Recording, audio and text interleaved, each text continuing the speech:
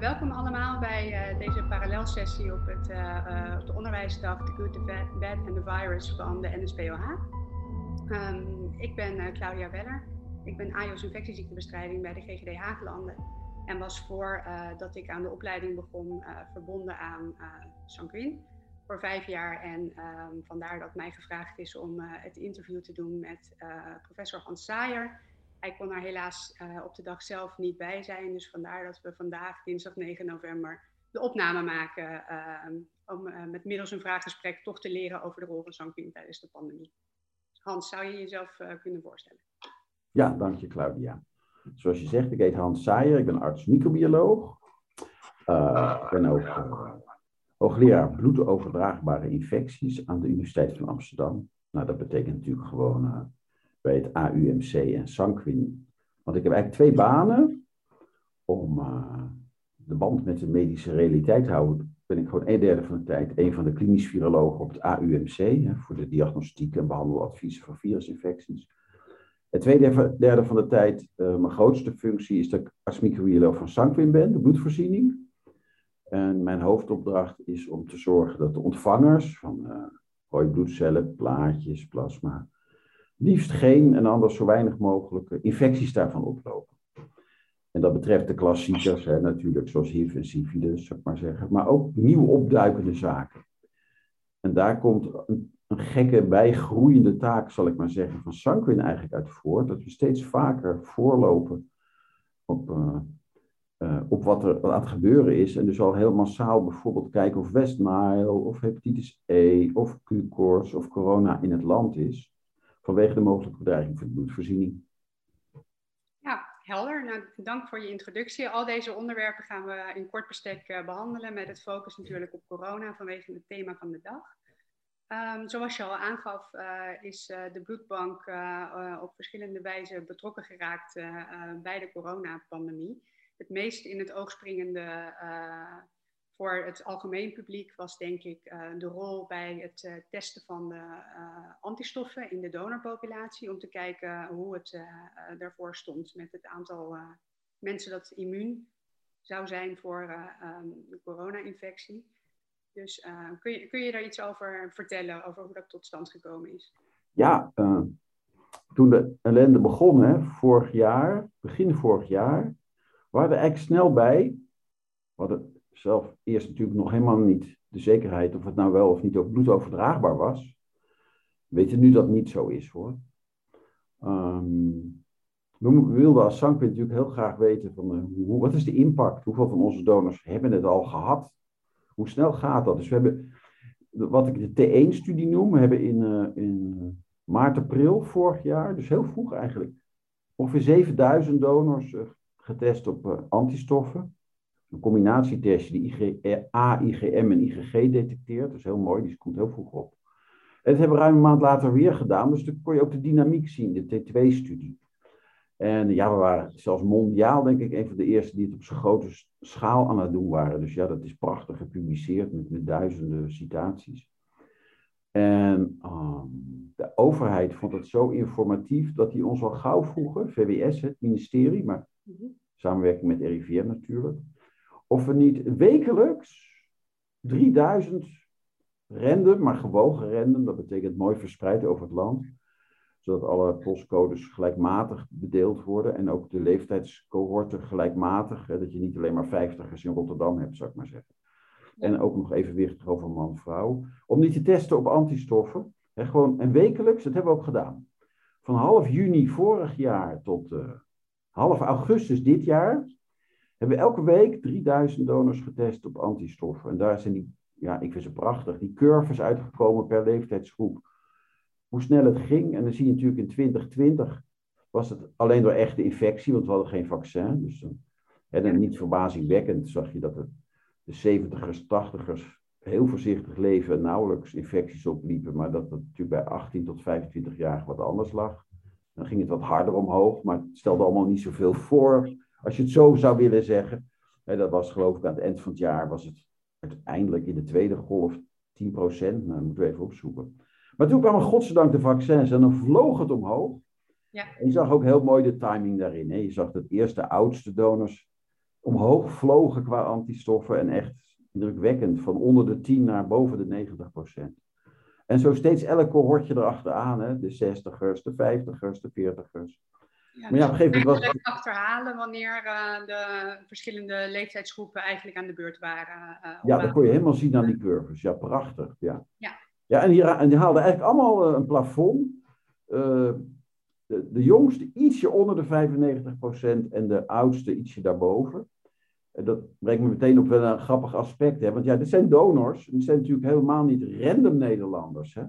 Nee, Het zijn mensen die bloed willen geven. Dus hoe representatief is dat nou? Ja, en wat kun je erover zeggen? Want Ja. de sprekers die hebben heel veel publiciteit gekregen iedere keer. Ja. Eigenlijk werden ze copy-paste gepresenteerd in het nieuws. Ja, en dan werd er gedaan alsof dat de prevalentie van antistoffen onder de Nederlanders was. En ja. dat is terecht dat je natuurlijk zegt van dat is niet zo. Die nuance die gaat er dan wat uit. Maar wat weten we over? Wat zeggen die cijfers nou wel en wat zeggen ze niet? Nou, uit voorzichtigheid ben ik echt gedrild door communicatie van Sanquin om automatisch om de 10 minuten te roepen, let op, het zijn donors. Maar gelukkig. RIVM heeft traditioneel de Pinter-studies lopen. En die kent u misschien wel. Ik geloof dat het ooit voorgekomen is, gewoon ter monitoring en bewaking van het Rijksvaccinatieprogramma. Dus de RIVM is sinds heel lang al maakte echte steekproeven van burgers. Dus echt ook tachtigers en ook baby's. En Nederlanders met een immigratieachtergrond of zonder immigratieachtergrond. En dan ook nog van Delfzijl tot Katzand, bij wijze van spreken. Nou, de Pinter-studies. Natuurlijk heel duur en daarom gebeuren ze niet zo vaak. Ze zijn ook niet heel erg groot. Maar er zijn speciaal voor corona natuurlijk ook Pinter-studies. En Pinter 1, 2, 3, 4 is al bekend, al een tijdje. En gelukkig, en dat plaatje heb ik ook wel af en toe op tv laten zien hoor.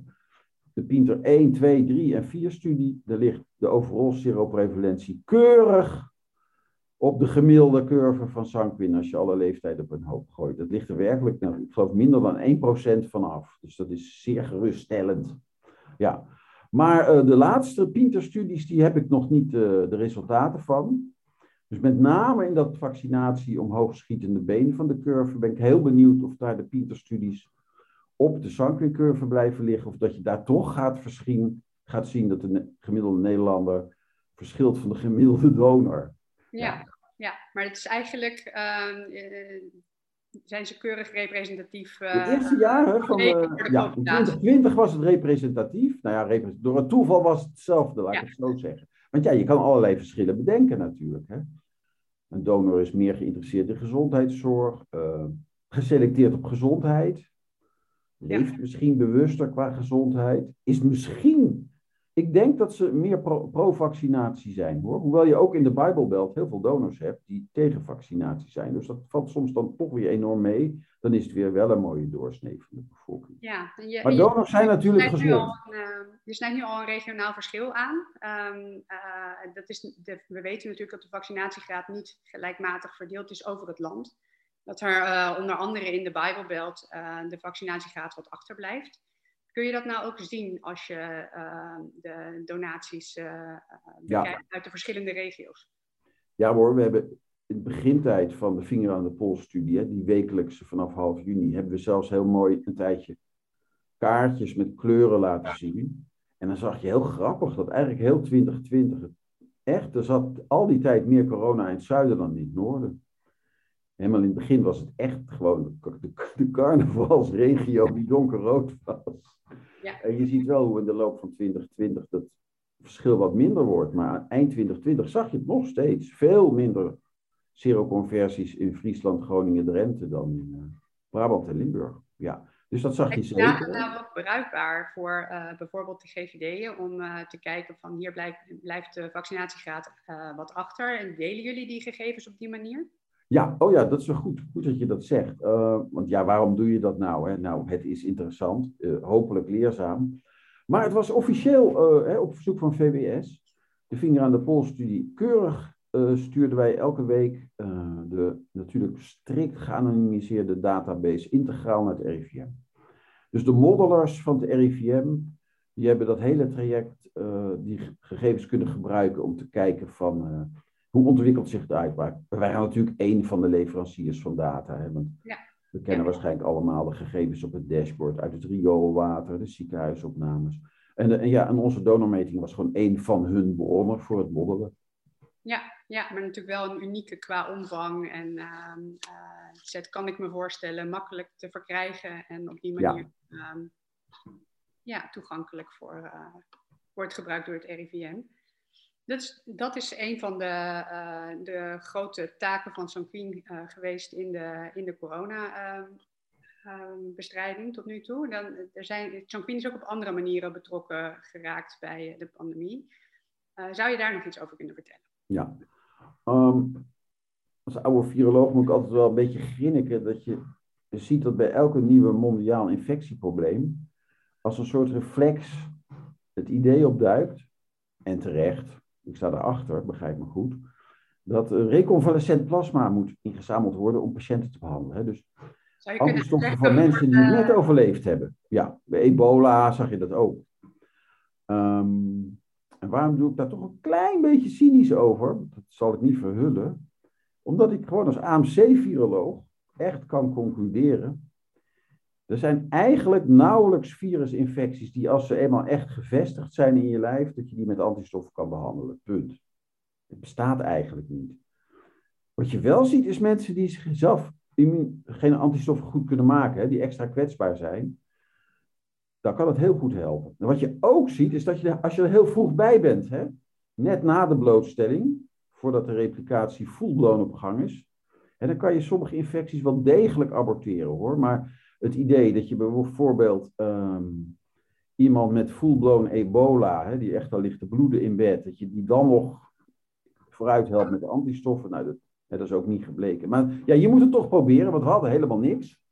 En ik zat ook al meteen te denken aan de immuundeficiënten die helemaal geen antistoffen kunnen maken. En ik heb ook nog een tijd een land gesproken aan prophylaxe. Geef nou aan, want toen was het heel erg in de verpleeghuizen, begin vorig jaar, weet je nog, die sterfte. Ik heb een paar keer vruchteloos geroepen. Geef nou de verpleeghuisbewoners die het nog niet hebben gehad, snel antistoffen, dat je ze passief immuniseert. En dat ze antistoffen hebben voordat ze door de buurkamer worden aangestoken. Nou, hoe dan ook, dat is een ongelooflijk goede respons van Nederlanders geweest. Hoor. Dat was echt hartverwarmend, want we deden dus een oproep, ook in samenspraak met en zelfs op verzoek van VWS, van heb je corona gehad, ben je weer beter? Ik geloof dat je minstens een week beter moest zijn, er allemaal regeltjes voor bedacht. Meld je aan als plasmadonor. Nou, echt duizenden, ook nieuwe donors die nog geen donor waren. Ja. Dus dat is fantastisch. Dus er zijn een heleboel zakken plasma uitgemaakt. En ampullen.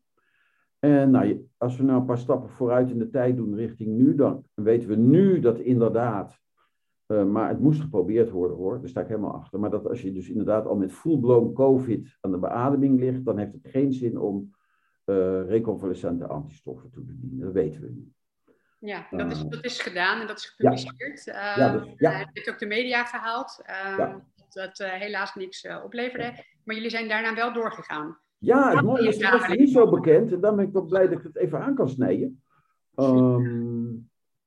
Net niet elke dag, maar bijna geven we die hoogtiterige ampullen met antistoffen uit. Voor mensen met corona, die bijvoorbeeld helemaal geen antistoffen kunnen maken. Dat heeft allemaal achtergronden. Dus moet je dat even uitleggen, wat het verschil is tussen die ampullen en de zak dat is wel goed. Plasma. Ja. Dus die zak een reconvalescent plasma, dat is echt 1 op 1. Van 1 donor die genezen is, gaat het plasma naar 1 patiënt.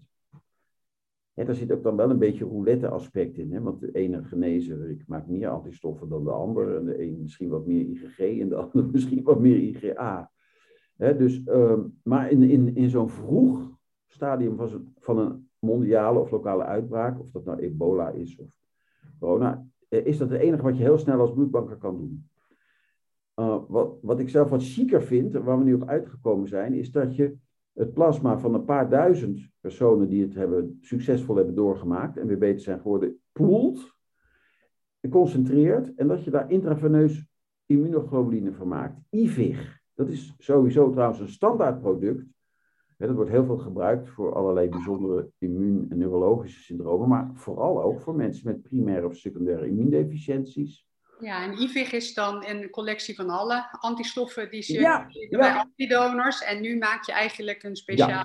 Ja, corona-IVIG. een specialiteit ervan. Hè? Dus Ja. eerst hadden we het COVID genoemd, maar dat mocht ook niet. Dus ook, we doen het nu gewoon IVIG, maar met een kanttekening. Want anders was het een geheel nieuw geneesmiddel geworden. Dus Ja. het normale IVIG is voor mensen die gewoon ook geen antiverkoudheidsantistof kunnen maken, niks. En er zijn een bepaalde categorie mensen die is afhankelijk van IVIG-toediening. Ja, kun je daar iets meer over vertellen? Wie krijgen die ampullen nu? Ja, wie het nu praktisch krijgen is heel eenvoudig. Dat zijn dus, 1, de mensen met de primaire en de secundaire immuundeficiënties. 2, heel veel hematologische patiënten die net in hun chemo- met stamceltraject zitten en wiens of wier immuunsysteem helemaal plat is gelegd.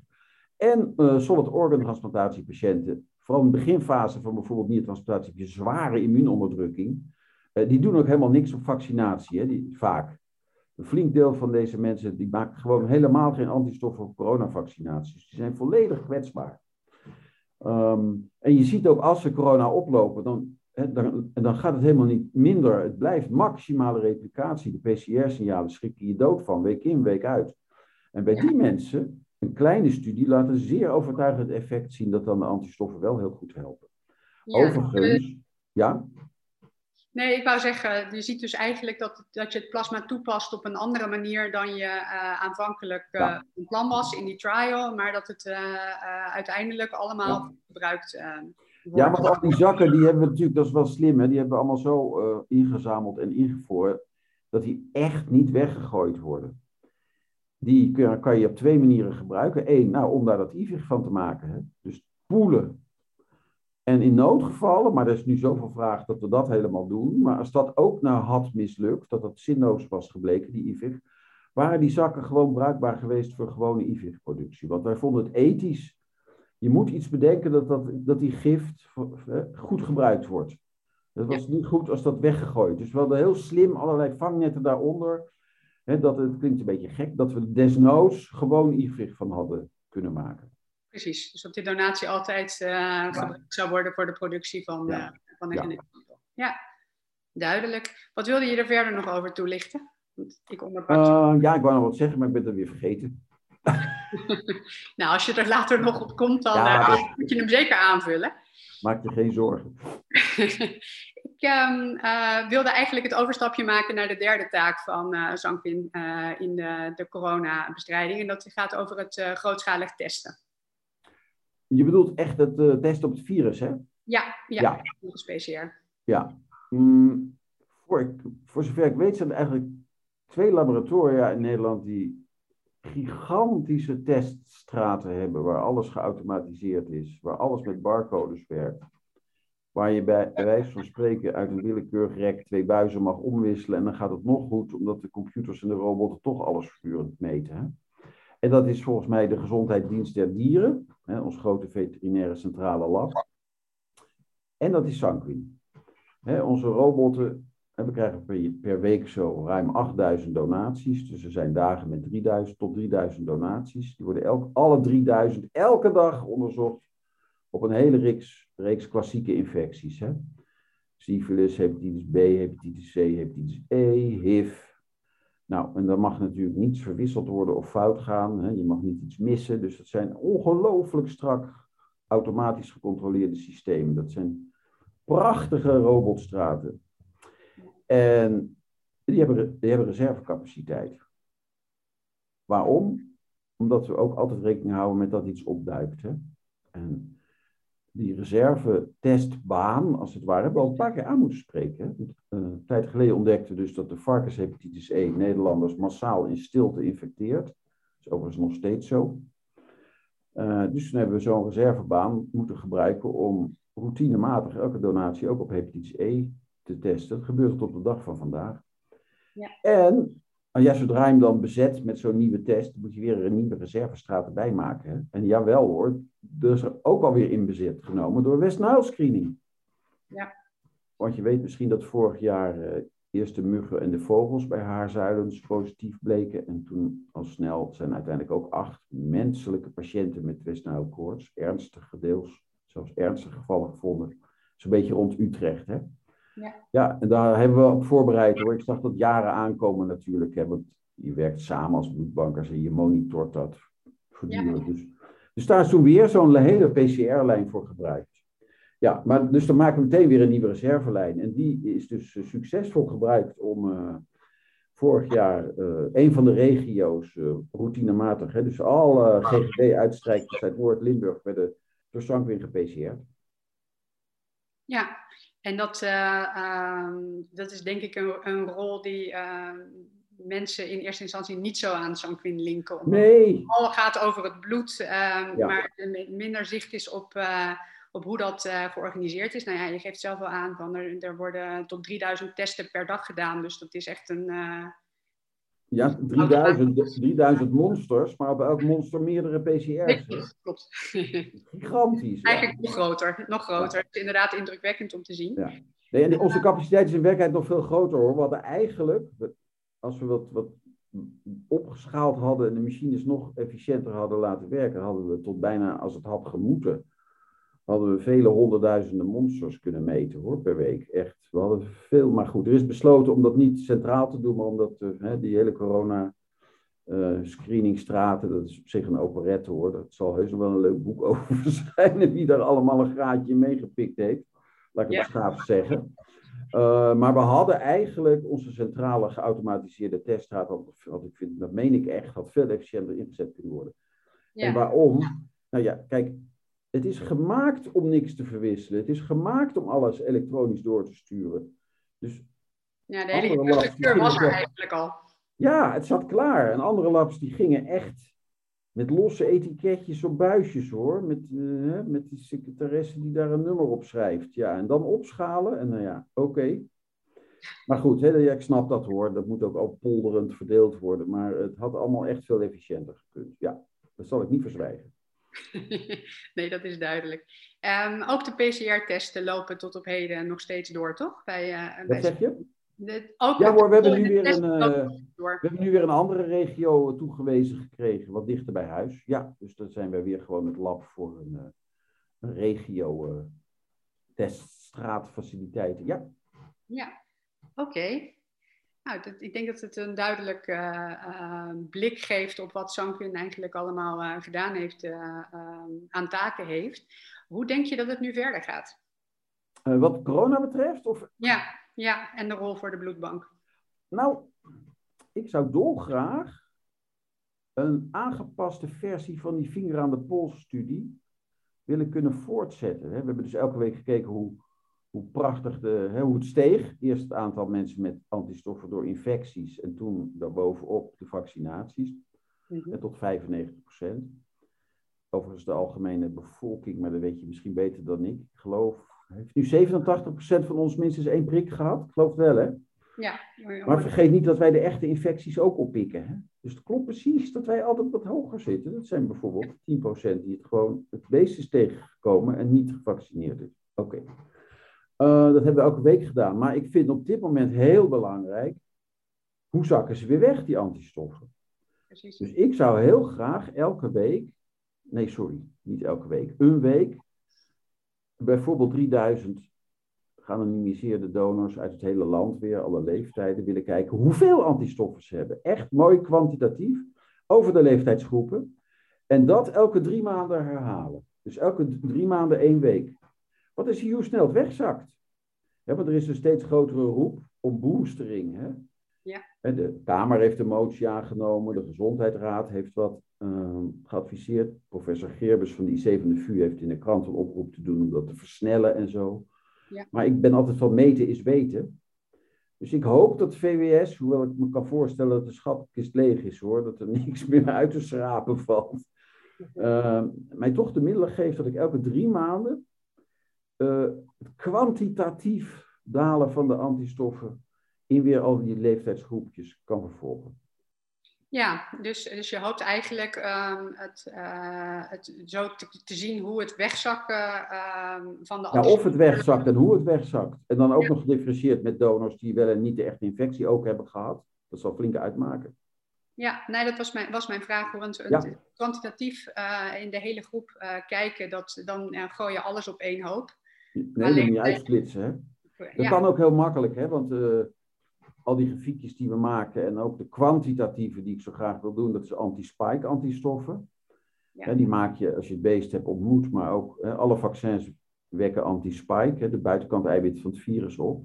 Ja. Maar je kan heel eenvoudig kijken of iemand het virus zelf heeft ontmoet, door te kijken of hij ook antistoffen heeft tegen het nucleocapside. Ja, dat zit niet in het vaccin. Voor degene die wat van hepatitis B-serologie weet, is het precies hetzelfde. Gevaccineerden voor hepatitis B hebben anti-ABS. Maar als je het beest hebt ontmoet, heb je ook anticore. Nou, dus met corona precies zo. Dus je kan heel makkelijk differentiëren. Het enige lastige is dat ik niet kan meten, als je het virus hebt gehad, of je dan wel of niet ook het vaccin hebt gehad. Want als je het virus hebt gehad, maak je natuurlijk ook anti-spike aan. Dus dat camoufleert of je daarna ook nog anti-spike misschien geboosterd bent door een vaccin. Dus dan zou je de donor moeten ondervragen.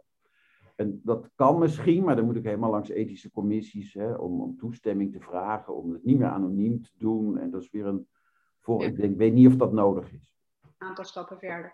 En zijn jullie ook van plan om te kijken op kwalitatieve wijze naar hoe goed de antistofrespons is in de verschillende donors? Dat loopt al hoor, ja.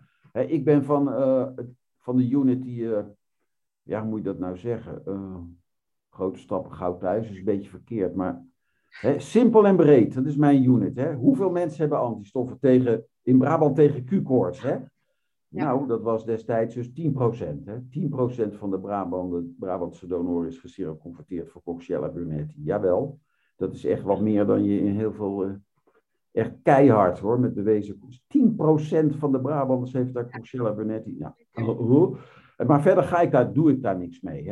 En hepatitis E ook, kon ik laten zien, dat op hoogtepunt 1% van de donors per jaar hepatitis E via varkensvleesproducten opliep. Dat is nogal eens een infectiedruk. En nu ook maakt het mij... Ik ga niet kijken hoe is de cellulaire immuniteit. Zijn het langlevende of kortlevende plasmacellen. Maar gelukkig hebben we natuurlijk in Sanquin ook... Ik noem het maar altijd de echte onderzoekers. De echte immunologen. En daar loopt dat onderzoek wel degelijk hoor. Ja. Dan moet je natuurlijk wel de donor speciaal gaan vragen. Want dan heb je de witte bloedcel apart nodig. Dat lukt allemaal. En onder andere de onderzoekers van professor Van der Schoot zijn druk bezig met wat jij op doelt. Hoe zit het nou met de cellulaire immuniteit? Hoe zit het met het immuungeheugen? Want misschien mag het best wegzakken. Als je dan het virus tegenkomt, dan frist het immuungeheugen misschien allemaal weer op. Dat wordt ook onderzocht hoor, op Sanquin. Maar niet door mijn unit, ja. Nee. En is dat op een of andere manier nog bepalend voor het... Zou dat op een of andere manier nog resultaten kunnen opleveren die het beleid kunnen beïnvloeden? Er is eenmaal besloten dat we gaan boosteren. Echt immunologisch onderzoek is kostbaar en complex. Ik denk niet dat we heel binnenkort resultaten hebben die bijvoorbeeld zouden kunnen zeggen, dat boosteren hoeft niet, want het geheugen is zo... Nee, waarom? Het is moeizaam, want het heeft ook te maken met observatie. Anders moeten we weer voorspellen of het immuungeheugen voldoende is. Ja, op basis van indirecte experimentjes. Durf je op de uitkomsten daarvan te zeggen dat boosteren hoeft niet? Nee, uiteindelijk is het toch weer dat je gewoon wil zien hoe het in het echt gaat. Ja. Ik zal maar zeggen, de IC-opnames die vertellen het, nietwaar? Ja, precies. Daar gaat een immunologische studie... Als over 6 maanden nog steeds niemand op de IC ligt die ooit antistoffen hebben gehad, dan heb je immuungeheugen, ja. Dus ja, dat is moeilijk. Ja, en wat denk je op basis van de ervaring met andere luchtwegvirussen? Wat gaan we zien? Ja, dus de vraag van 1 miljoen. Nou, als viroloog ben ik een beetje somber, omdat het een respiratoire virus is, met een infecteerd slijmvliezen, toch. Ja, en als je heel ziek wordt, wordt het een systemische infectie. COVID, je longen, multi-orgaanfailure, enzovoort. Maar meestal is het natuurlijk gewoon een veredelde verkoudheid of een erge griep, laten we eerlijk zijn. En dan leert toch wel de ervaring, gewoon kijk naar influenza-vaccins, dat toch immuniteit is die meestal niet zo lang beklijft.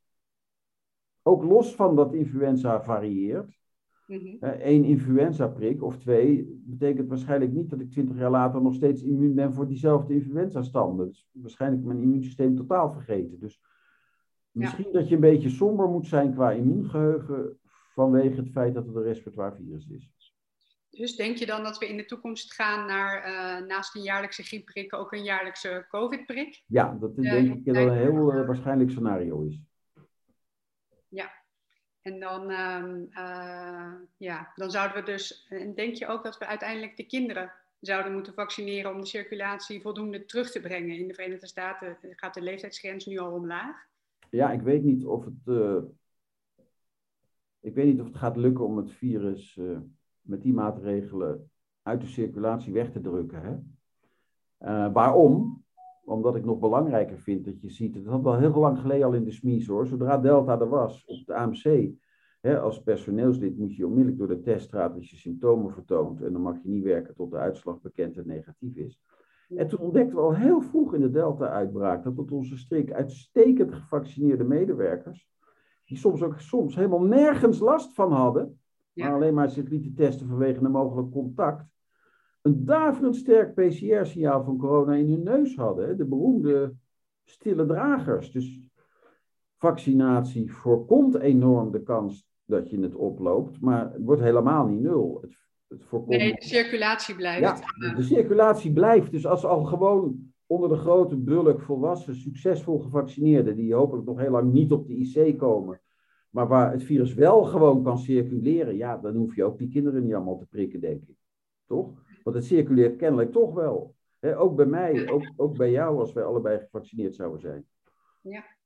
Ja, dus dan, dan zeg je van de vaccins voorkomen ernstige ziekten. Ja, dat zal het blijven. Maar niet per se de circulatie. Dus wat is dan de meerwaarde van het vaccineren van jonge kinderen als zij niet ernstig ziek worden? Ja, maar ja, daar is Sanquin echt niet voor hoor. Dus daar ga ik echt niet over. Daar hebben we godzijdank een OMT en politiek voor die alles moeten afwegen. Waarbij wetenschap één van de factoren is natuurlijk. Emotie is ook heel belangrijk. Ja. Nee hoor, dat snap ik. Maar het is meer maar dat vermoed ik. Je ziet gewoon dat het virus ook flink blijft circuleren onder succesvol gevaccineerden. Ja, duidelijk. Je hebt al even aangestipt dat de corona-uitbraak niet de eerste infectieziektecrisis is waarbij Sanquin betrokken is geraakt. Je stipt al even de Q-koorts en de hepatitis E aan. Ja. Dat zijn voor de mensen binnen de infectieziektebestrijding duidelijk herkenbare thema's. Ja. Maar daarbuiten denk ik minder. Dus misschien kun je in het algemeen een beetje toelichten wat de rol is van de bloedbank bij zulke gezondheidscrisis. En wat kan Sanquin daarin bieden en wat niet. Nou, het grappige is dat officieel hebben we geen rol. We hebben alleen maar als rol om veilig bloed te verstrekken. Maar het grappige is, dat brengt met zich mee dat ik wel moet zorgen dat als er iets nieuws opduikt, dat niet via de bloedvoorziening en allerlei patiënten terechtkomt. Dus ik moet vooruitdenken.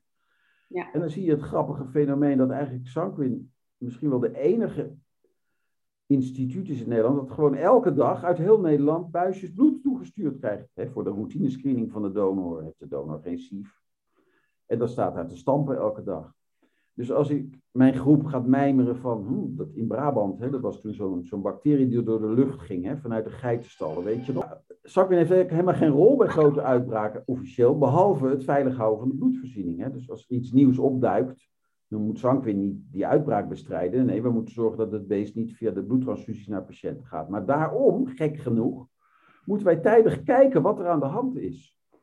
En daarbij zijn we misschien ook wel het enige instituut in Nederland wat de luxe situatie heeft dat er elke werkdag, uit heel Nederland duizenden buisjes binnenkomen.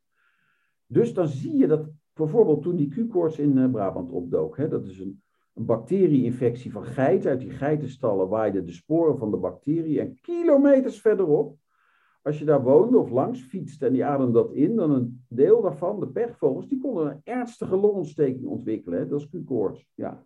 Nou, wij hadden dat in de SMI's en we waren ook bang, want er zijn wat aanwijzingen dat Q-koorts wel degelijk bloedoverdraagbaar is. Dat bleek ook zo te zijn.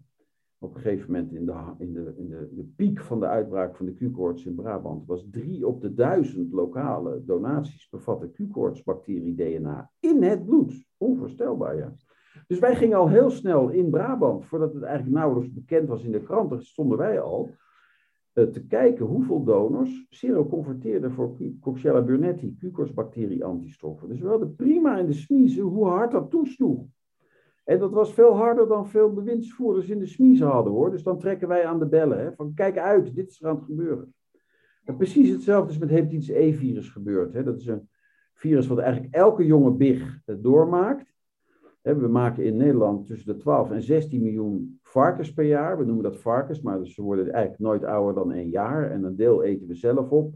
Heel veel exporteren we, want een van de redenen vindt Nederland het nodig om de bio-industrie van West-Europa te zijn. Dus half Europa voorzien wij van braadworstjes. Ja, daar verdienen ook veel geld mee. En wat blijkt nou? Dat virus is een taai virus. En dat gaat via allerlei voedingsproducten die niet of nauwelijks steriel zijn voor virussen in de bevolking. En op de hoogtepunt van de uitbraak bleek 1 op de 600 donaties knaterviremisch voor dat varkensvirus te zijn. Nou, jij en ik, als je gezond bent, heb je er geen last van. Maar als je getransplantatiepatiënt bent of een hematologiepatiënt met chemo, krijg je gewoon chronische hepatitis. Die binnen 4 jaar tot terminaal leverlijden kan leiden. Dus daar hebben we gewoon mensen aan verloren.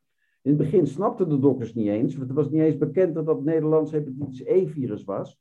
Dat staat in de leerboeken, is iets waarvoor je naar India moet gaan. Dat is een broertje van dit virus. Nou, kort en goed, we hebben dat helemaal in kaart gebracht, we hebben dat helemaal laten zien. Dat is dan ook natuurlijk een toestand geworden en er zijn maatregelen getroffen.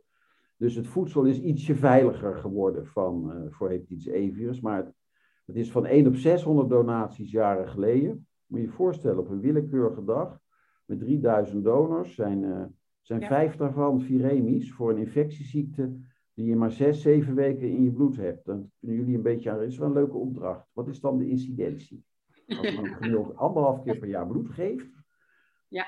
En dat bloed gaat ook naar de patiënten waarvan jij schetst dat ze daar kwetsbaar voor zijn. Dus de minister gaf ons snel en wij melden dat dan aan VWS. En de VWS geeft ons, dat zal je niet verbazen, opdracht om onmiddellijk elke donatie op hef-RNA te screenen. Dat hadden we natuurlijk al voorbereid.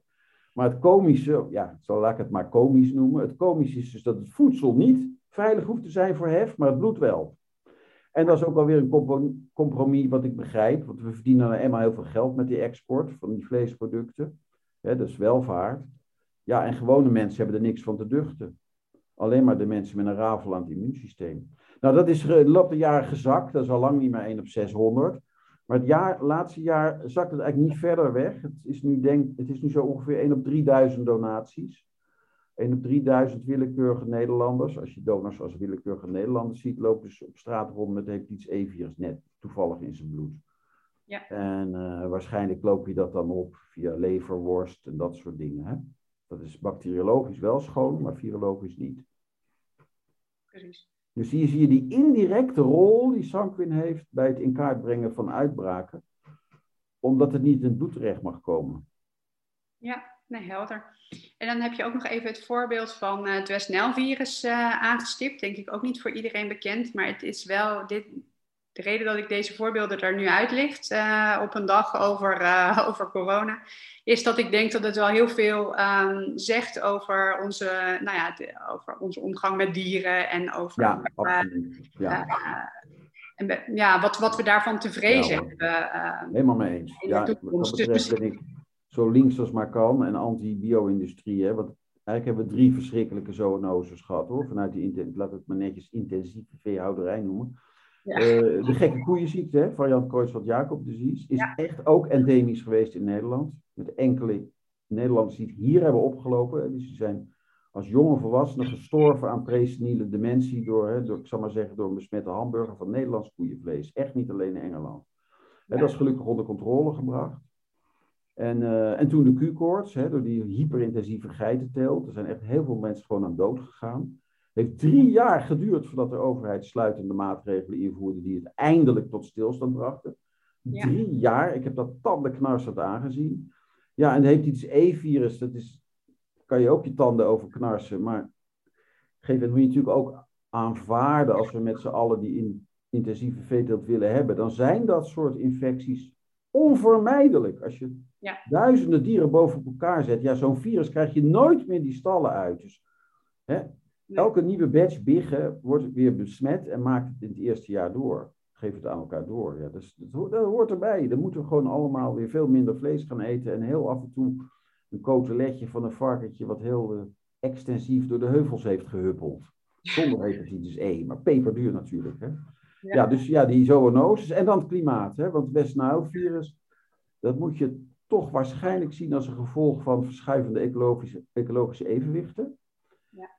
Iedereen denkt, en jullie waarschijnlijk ook, dat dat met die tijgermug te maken heeft. Hè? Aedes albopictus rukt op in Europa. Nou, dat is heel grappig. Daar heeft de West-Nile-koorts niets mee te maken. Dengue, Zika en chikungunya, die loop je op via de tijgermug. Die dus inderdaad oprukt richting Nederland en al regelmatig af en toe gevonden wordt. Maar de West-Nile-koorts, die wel degelijk ook langzaam uit het zuiden is gekomen hoor. Maar dat is dus een ander evenwicht. Die loop je gewoon op via Culex pipiens, oftewel de gewone huissteekmug. Die op dit moment gaat overwinteren in jouw zolder of kruipruimte of gangkast. Dus dat is de vector voor West-Nile-koorts, helemaal niet een exoot.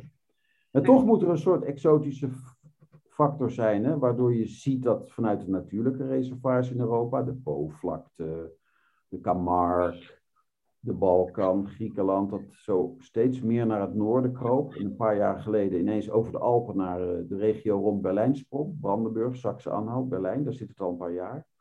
En toen ineens vorig jaar plop richting Utrecht. Overigens, dit jaar hebben we niks gevonden. Nee. De RIVM-collega's niet in muggen en vogels. En wij hebben inmiddels ruim 50.000 lokale donaties gescreend. Geen West-Nile-koorts. En kan je aangeven waarom we ons dan toch zorgen maken om West-Nile-virus? Niet iedereen zal het kennen. Waarom maken we daar ons druk Heel over? kort is over de medische relevantie van dat virus. Het is een arbovirus. Dat betekent dat je het via een mug of insect of tekensteek oploopt. In dit geval dus de gewone huissteekmug. Nou, het is heel eenvoudig. De grote meerderheid van de mensen die West-Nile-virus van een muggensteekje oploopt, heeft nergens last van. Helemaal nergens. Een minderheid krijgt een viraal beeld. Je bent een week appelig, hoofdpijn, vlekjes, gaat vanzelf weg. En ietsje minder dan 1% is de klos.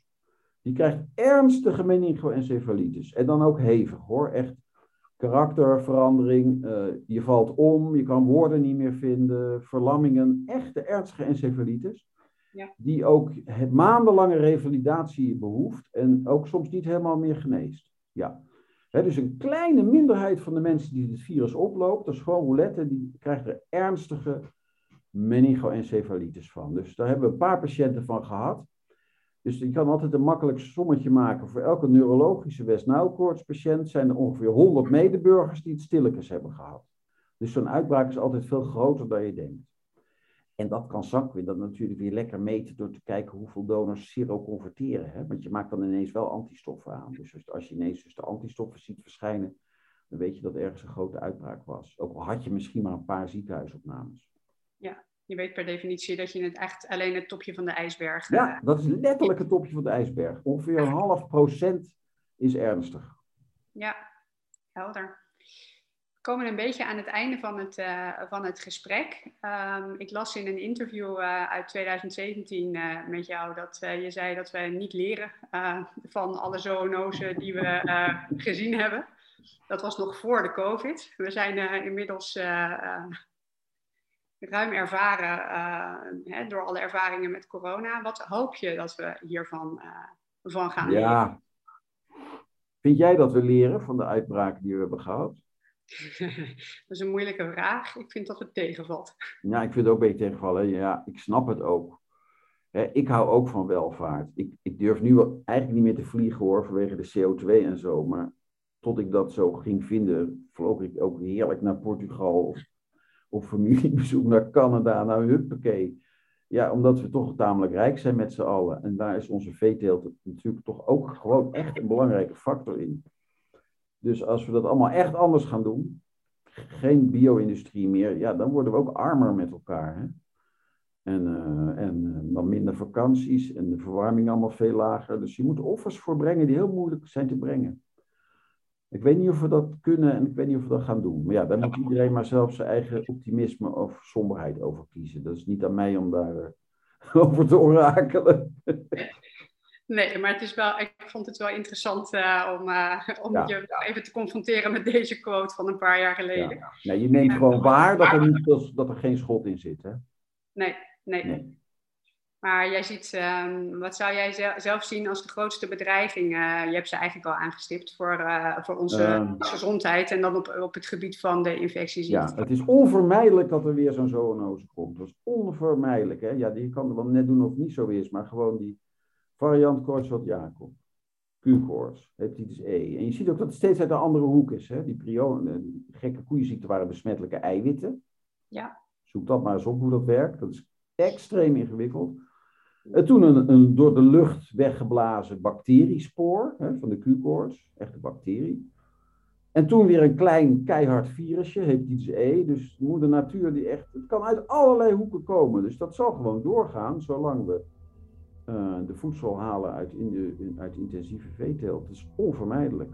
En ook, ja, je kan ook zeggen, en we wonen ook natuurlijk steeds dichter op elkaar. Dus de gevolgen van uitbraken zijn ook steeds dramatischer. Ja, zo is het. Ja. Nou, ik wil je hartelijk danken voor dit interessante gesprek. Graag gedaan. En we gaan het volgen, hoe het gaat en wat de onderzoeken bij Sanquin nog gaan opleveren. Dankjewel. Hartelijk dank.